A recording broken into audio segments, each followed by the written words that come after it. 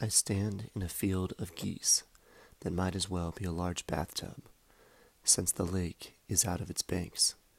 and the grass bristles an inch or two out of the water, and each goose might as well be a rose bush, though the geese have no red coloring in their feathers.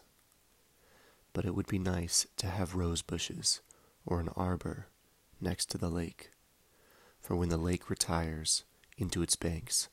which, hopefully, it will do without erasing the shoreline, because no line has ever been drawn so beautifully by a human hand. Many artists like to set up easels and draw our shoreline just for the sake of its lilt, which, I understand, is a word to describe rise and fall of rhythm in music or speech,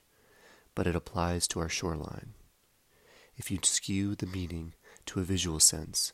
of approach and recede from the minutely curved horizon line, which cannot be seen due to the far hills and forest, but the eye tends to follow two V's of geese, one rising into the sky